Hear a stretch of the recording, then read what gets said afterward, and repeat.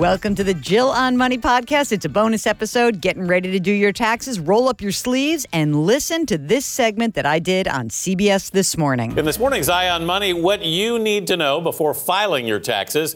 In just the first week of this tax season, the IRS says it processed nearly 13 million returns. Mine was not one of them.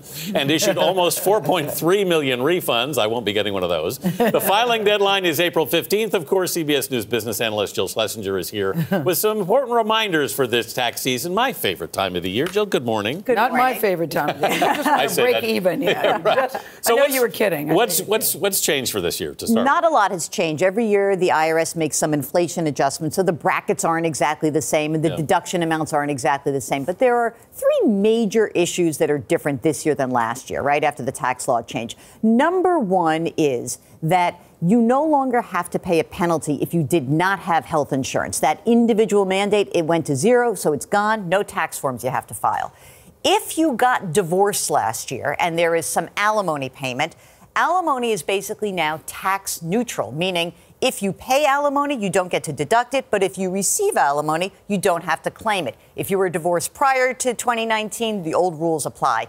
And finally, if you are going to be able to deduct medical expenses, you have to be an itemizer, and it has to be more than 7.5% of your adjusted gross income. So those are the big changes for this year.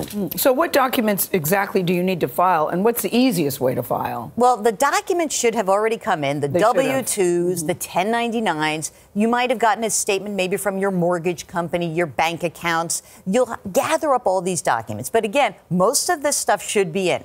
Grab your old tax return, let that be a guide, and then just know this. The majority of people who are filing taxes can qualify for something called Free File. This is an IRS program with software companies. So you get the software and the filing is for free if you make less than $69,000. The IRS says that's about 100 million taxpayers. Wow. So if you make less than $69,000, you probably don't need to pay for any tax services. That's So you're really saying online important. is the easiest way to file? Absolutely. Should be electronic, fewer errors that way. You people obviously waiting for refunds. How long do they typically have to wait? Usually about 3 weeks. And if it's longer than that, then of course you should go out and try to contact the IRS. Just two other things that I should mention. There is a volunteer service called VITA, the Volunteer Income Tax Assistance Program, and the Tax Counseling for the Elderly Program. If you go to irs.gov, these are two fantastic resources for people who may not have English as a first language or older people.